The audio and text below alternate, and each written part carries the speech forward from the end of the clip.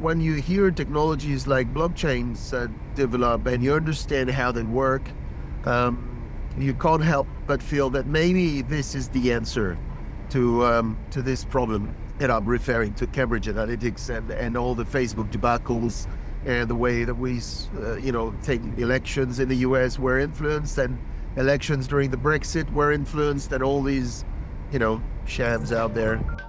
You're listening to the ramblings of the FreeWi, and that stands for French and Kiwi, and that's me. I'm your host, Jean-Philippe Biel.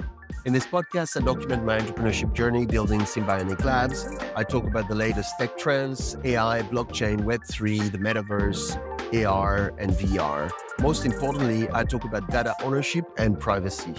I share my opinions, the good, the bad, sometimes ugly, but I always try to remain practical. If you're ready, let's dive in. Welcome, everybody. This is my second actual recording. Not sure it will be played in second position, but this is really me getting in sort of blogging or vlogging mode, as we call it these days. I realized that with our neighbors building SymbionIQ labs and all our projects, I kind of need to be a bit more active in the world and engaged with you good people about what we are trying to build. So here it is. Hopefully this can help sort of build this small community of people who are like-minded or interested in what I'm talking about. Right, today I want to talk about all these new tech. So I am not an expert in blockchain technology, or as I've seen written elsewhere, I could say I'm an expert since yesterday. This is probably the right way to talk about this. So I'm an expert since yesterday, and I just want to sort of document where I'm at and this understanding and why I'm excited about this technology, what it can do for the world. I've been a tech geek for well over, 50 years. No, 50 years, I'm 52. So that would be 40 something. Because I got my first computer when I was 13, roughly, I think. I think I caught the bug right then. Or I had it already because I was interested in electronics. So I had a technology bug long time. You get it through the pandemic, and there's a lot of things that are happening in the world. You kind of wonder where everything is going. You kind of realize the governments are ill-equipped to deal with things. You got all these big corporate technology companies who are now almost like a country. You have Zuckerberg talks almost like he's the president of some sort of nation. Steve Jobs and team now, let's say, not sure, but they're all leading the world, and they're competing away with government. So you kind of feel that there's something's not quite right. I mean, I would like to think that governments are good, and that you need to be able to trust the country in which you're in. Well, I don't mean this to be a political discussion, but I'm a big proponent of democracy, and not really friendly with anything that's more autocratic. But when you see technology like blockchain come up, and I've heard all the criticisms, it's not a very healthy thing to think of the blockchain as a tool to evade control or government control in one side, and that a lot of criminal organizations are using it, etc., etc. Well, that's at least the stereotype that they would have you believe, and it must have been true in some ways. And then today with Ukraine and what's happening in Russia and all the restrictions on Russian funds, you got to wonder how much of it is now channeled through crypto, and tries to invade the AML restrictions. But okay, that's not my point. I just want to talk about why I think blockchains are important and interesting in their model. So a part of the want to evade government scenario, which I think will disappear because I think blockchain needs regulation in some ways. They need to be taken care of. I think there's an interesting scenario here because there are what I would call digitally native. Digitally native means that we are living in a world that's increasingly, connected to the internet, and then we're rolling out now technologies where the Internet of Things is going to be everywhere. You've got all these cameras, all these sensors, all these devices everywhere around smart city scenarios, around smart, agriculture, industry 4.0.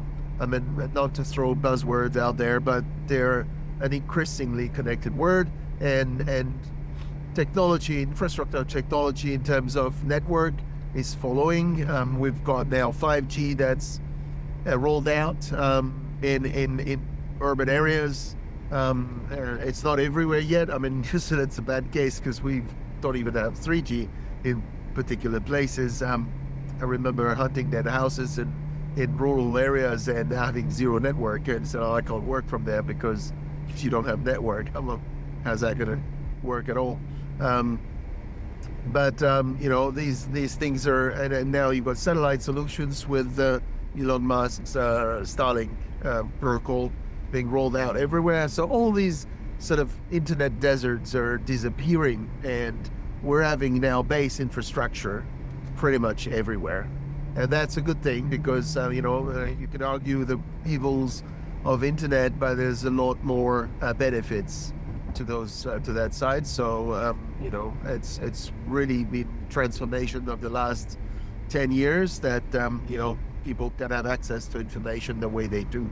And of course, that access comes with responsibilities and there's a lot of people fighting to control that and, use that as a sort of coercive measures to understand what the population thinks and wants. And we've seen all the, evil sides of what we call Web 2 in the Web 3 world, which is big corporate owning data about their users, and that data either getting hacked or mined or exploited in ways that users weren't privy to or in agreement to. I'm referring to Cambridge Analytics and all the Facebook debacles and the way that we, take elections in the US were influenced, and elections during the Brexit were influenced, and all these, shams out there. So when you hear technologies like blockchains develop and you understand how they work, you can't help but feel that maybe this is the answer to this problem, and that we are going to see a new era of technology that's going to be more in defense of the user, privacy, and Apple's a good champion of that, although they still remain a big corporate that owns everything. But you can argue that compared to Google, probably they monetize, at least openly, their data a lot less than Google does. Although it's in French we call it bonnet blanc et blanc bonnet, the white hat and hat white, which means it's the same.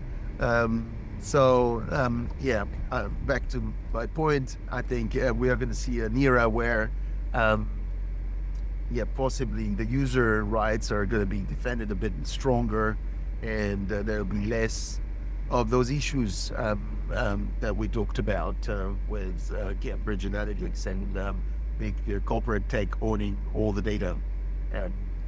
So, more to this point, but I think interesting the development of something like the blockchain, where you can actually have a very transparent, and doesn't mean you can't encode stuff on it, but a very transparent ledger, smart contracts, that record everything that happened with all the transactions between the parties, so you can actually understand that later on.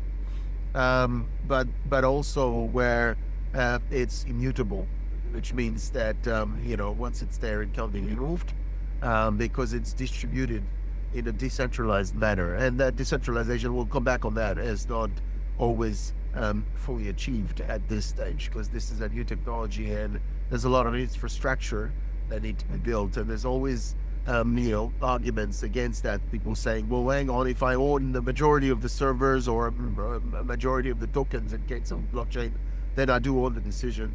And another party that says, well, all these are URLs pointing to storage of data somewhere on a server, and if I own the server, I'm the farmhouse with all the server, then I own the data, indirectly. Although that you could be owning something that's really encoded and can't actually crack it. But yeah, these are all the arguments, pros and cons. Me, I'm an optimistic, so I look at this and I'm thinking, well, there's something there that's interesting, and that's better than, or at least tries to be better from an invention point of view, than the actual existing model. So I don't want to break the existing model. That's not me. I'm not an anarchist. I don't really want to destroy government or anything like that. Far from it. I actually think we need that framework. But I'm a technologist and a futurist with an interest in those things, thinking that actually there will be something good coming out of that. There's always been technology revolutions have been like that. They always come with lots of byproducts and negative sides to it, but hopefully the good overweighs the bad, and it's beneficial in the end for people and for the way we interact with information through the internet. So more to talk about, but interesting in that respect. Right. So why am I excited about all this Web3 concept and technology, NFTs, all of that? I already explained why I'm interested about blockchain technology, and that's for me, it's about a business model. How this is potential to disrupt existing business model by bringing what I call the digital native approach. So these digital currencies, cryptocurrencies, are by definition digital, natively digital, and we can build different business models around that technology of no need for a centralized validation process, no centralized authority. It's all the different actors are part of a network peer-to-peer. There are smart contracts that are automated. The governance of that environment is sort of automated around a set of basic principles, and so you're able to have this on autopilot almost, and so you can build a microcosmos, almost a microeconomy,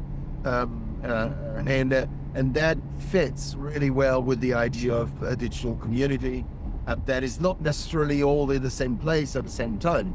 See, when we were making communities in the past, obviously we had commonality of time and place, but here we don't need to have commonality of time and place, and through the internet we can be anywhere, everywhere, and that's what we've learned. And for some people came to this during the pandemic because they were had the opportunity to work online before, or and never really made this their day-to-day routine.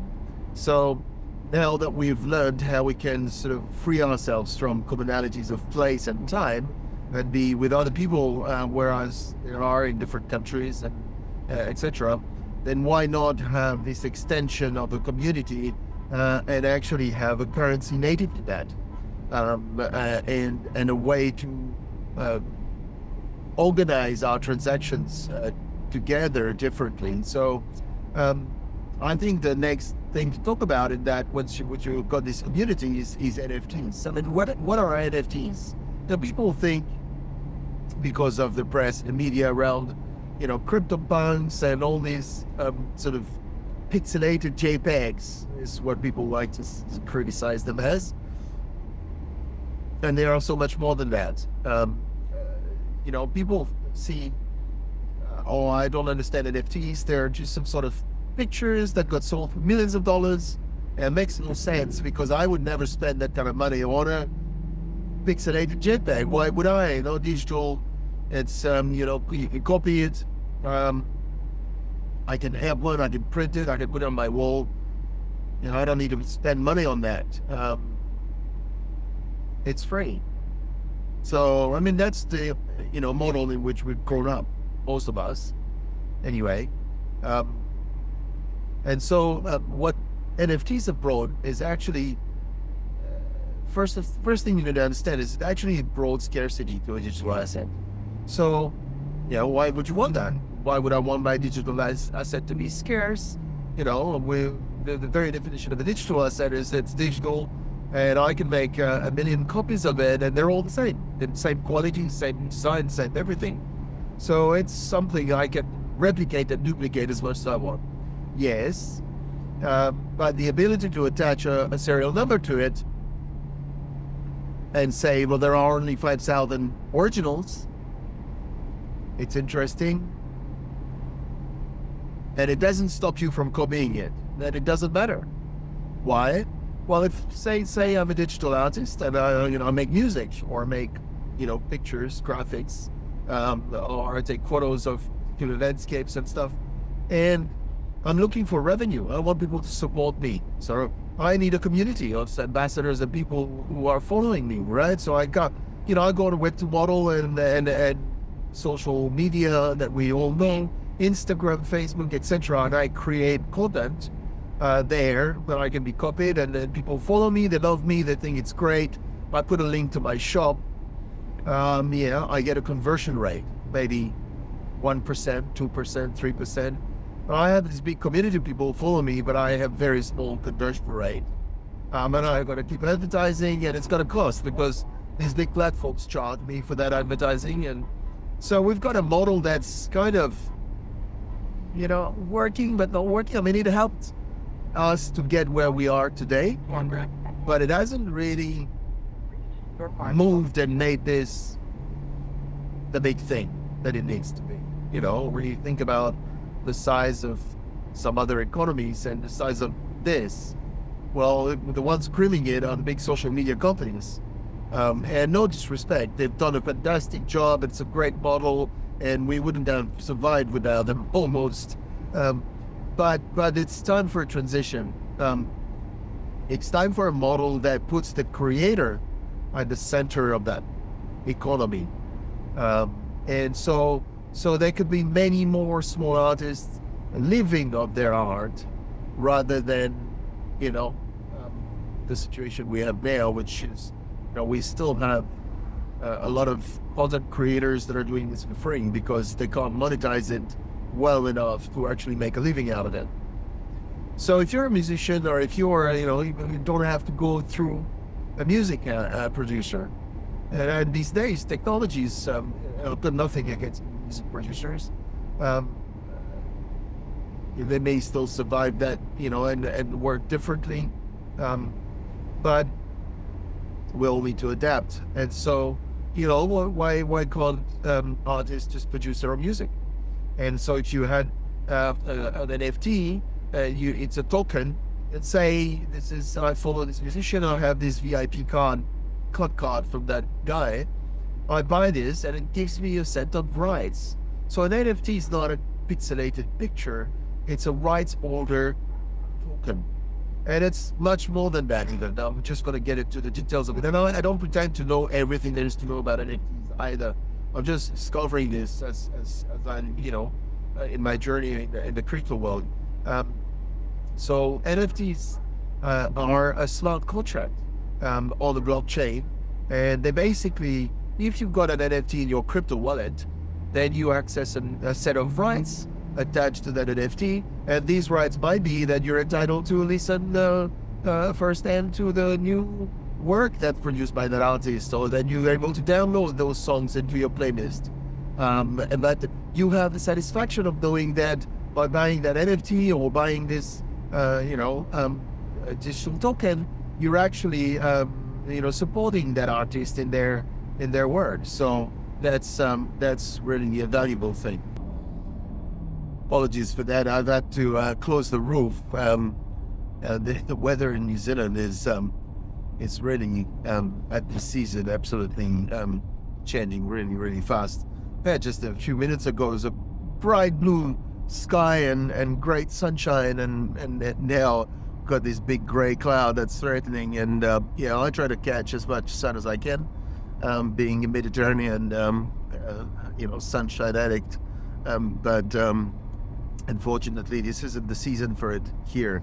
We're entering, winter here in the month of June in New Zealand. So back to my NFT discussion here, and I just explained how NFTs are tokens and how they've got a smart contract attached to it, and it does things, and there's a whole new wave of NFTs out there now that have got what we call dynamic, the dynamic NFTs. And so you've got a set of attributes in that smart contract that can be changed once the smart contract has been minted. So normally non-fungible tokens, NFTs, are something that is minted and is there forever. That's but as I guess it's a semi non-fungible NFTs, it's dynamic NFTs, which are something where you can actually have a set of attributes that you can change, and that's normal in a smart contract. You can change attributes, but here you have a right holder token, and you have some other bits into it that can be adjusted and changed. So I don't know, we can imagine applications for these. They don't all exist.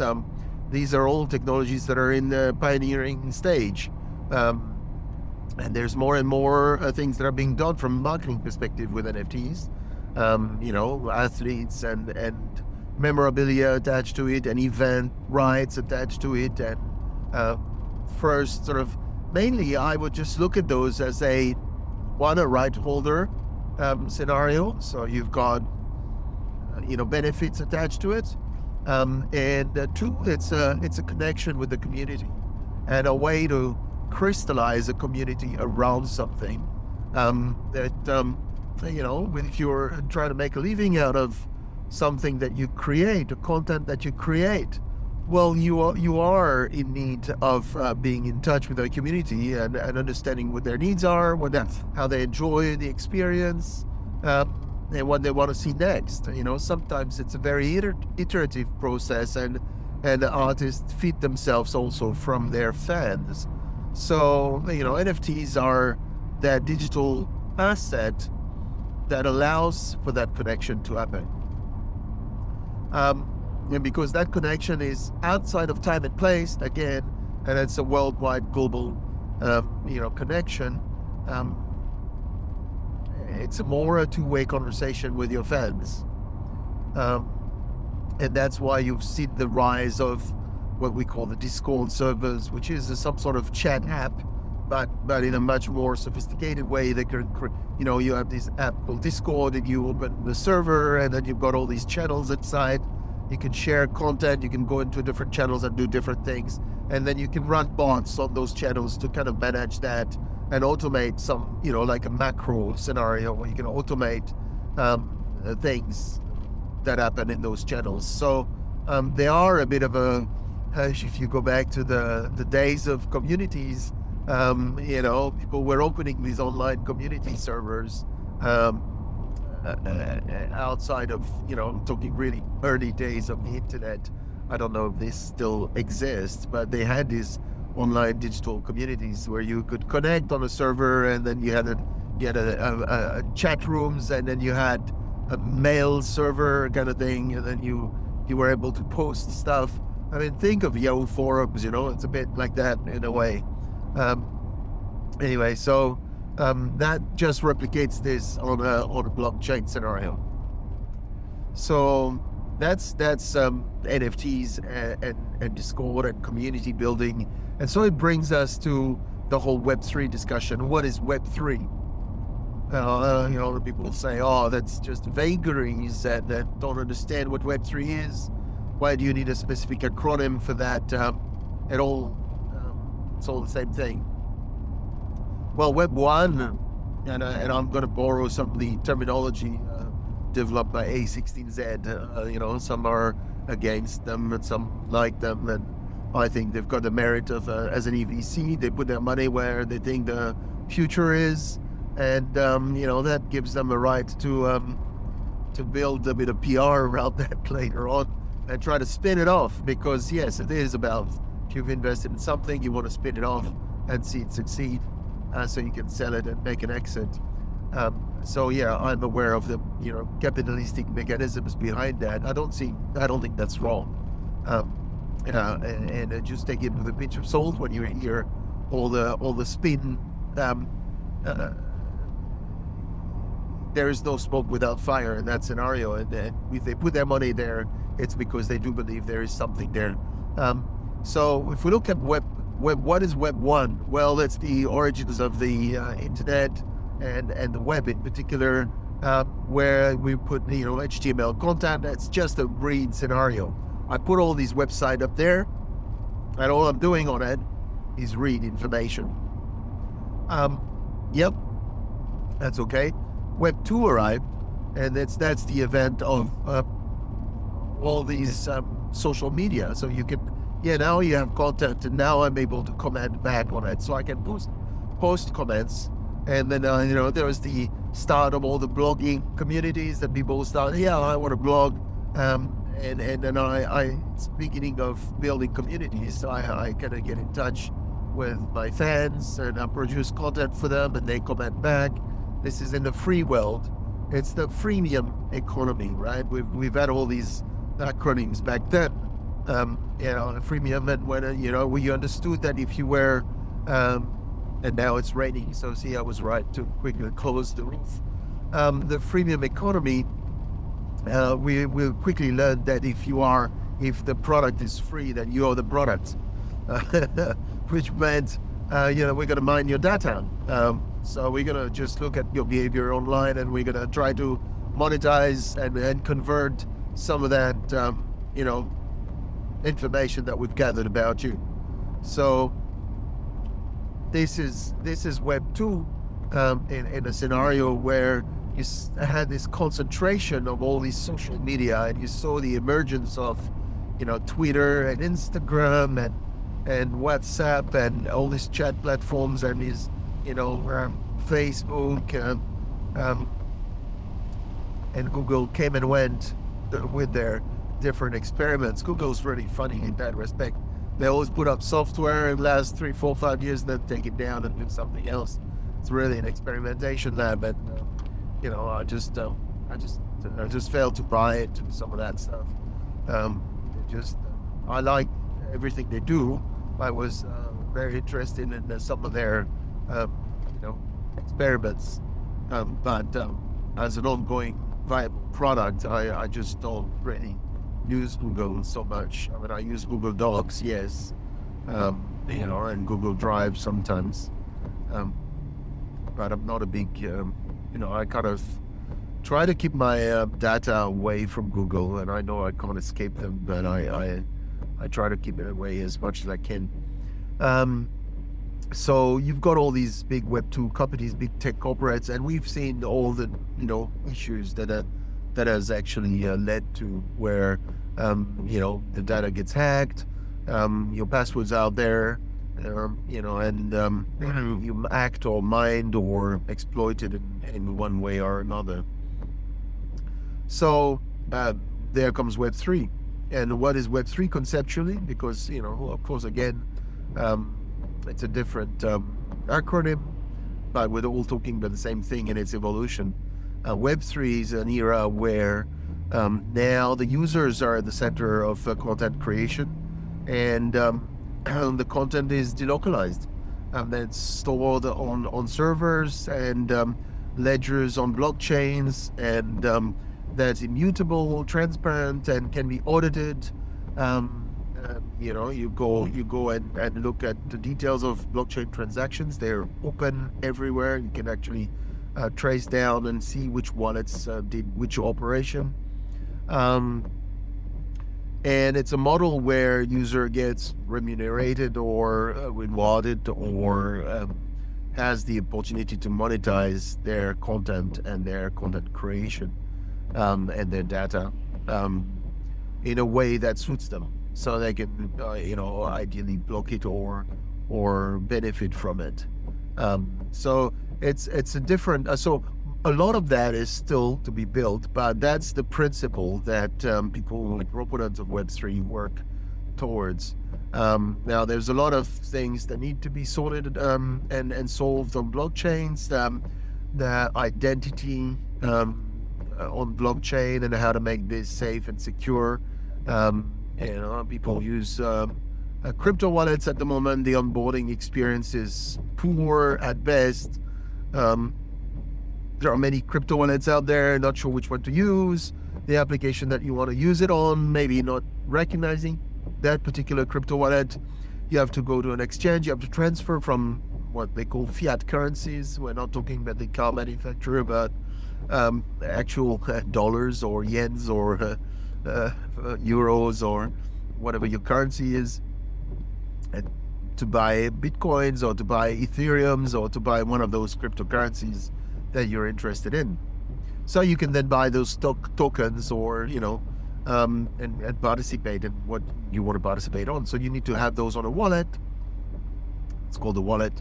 It's an app in the end, but you transfer that money into your wallet. It needs to arrive, and then from that wallet you hook that wallet up to your application, blockchain application that you want to use, and you buy that NFT that you want to buy, or you transfer those funds into Ethereum so you can buy those tokens that you want to buy, etc., etc. So it is a bit of a daunting experience. The wallets are complicated. They have all these crypto keys that you need to keep, this phrase that you need to memorize or write down somewhere, and actually be careful with that. I'm not giving you any advice. I'm pretty sure that I might have forgotten some of mine. I've opened 4 to 5 wallets.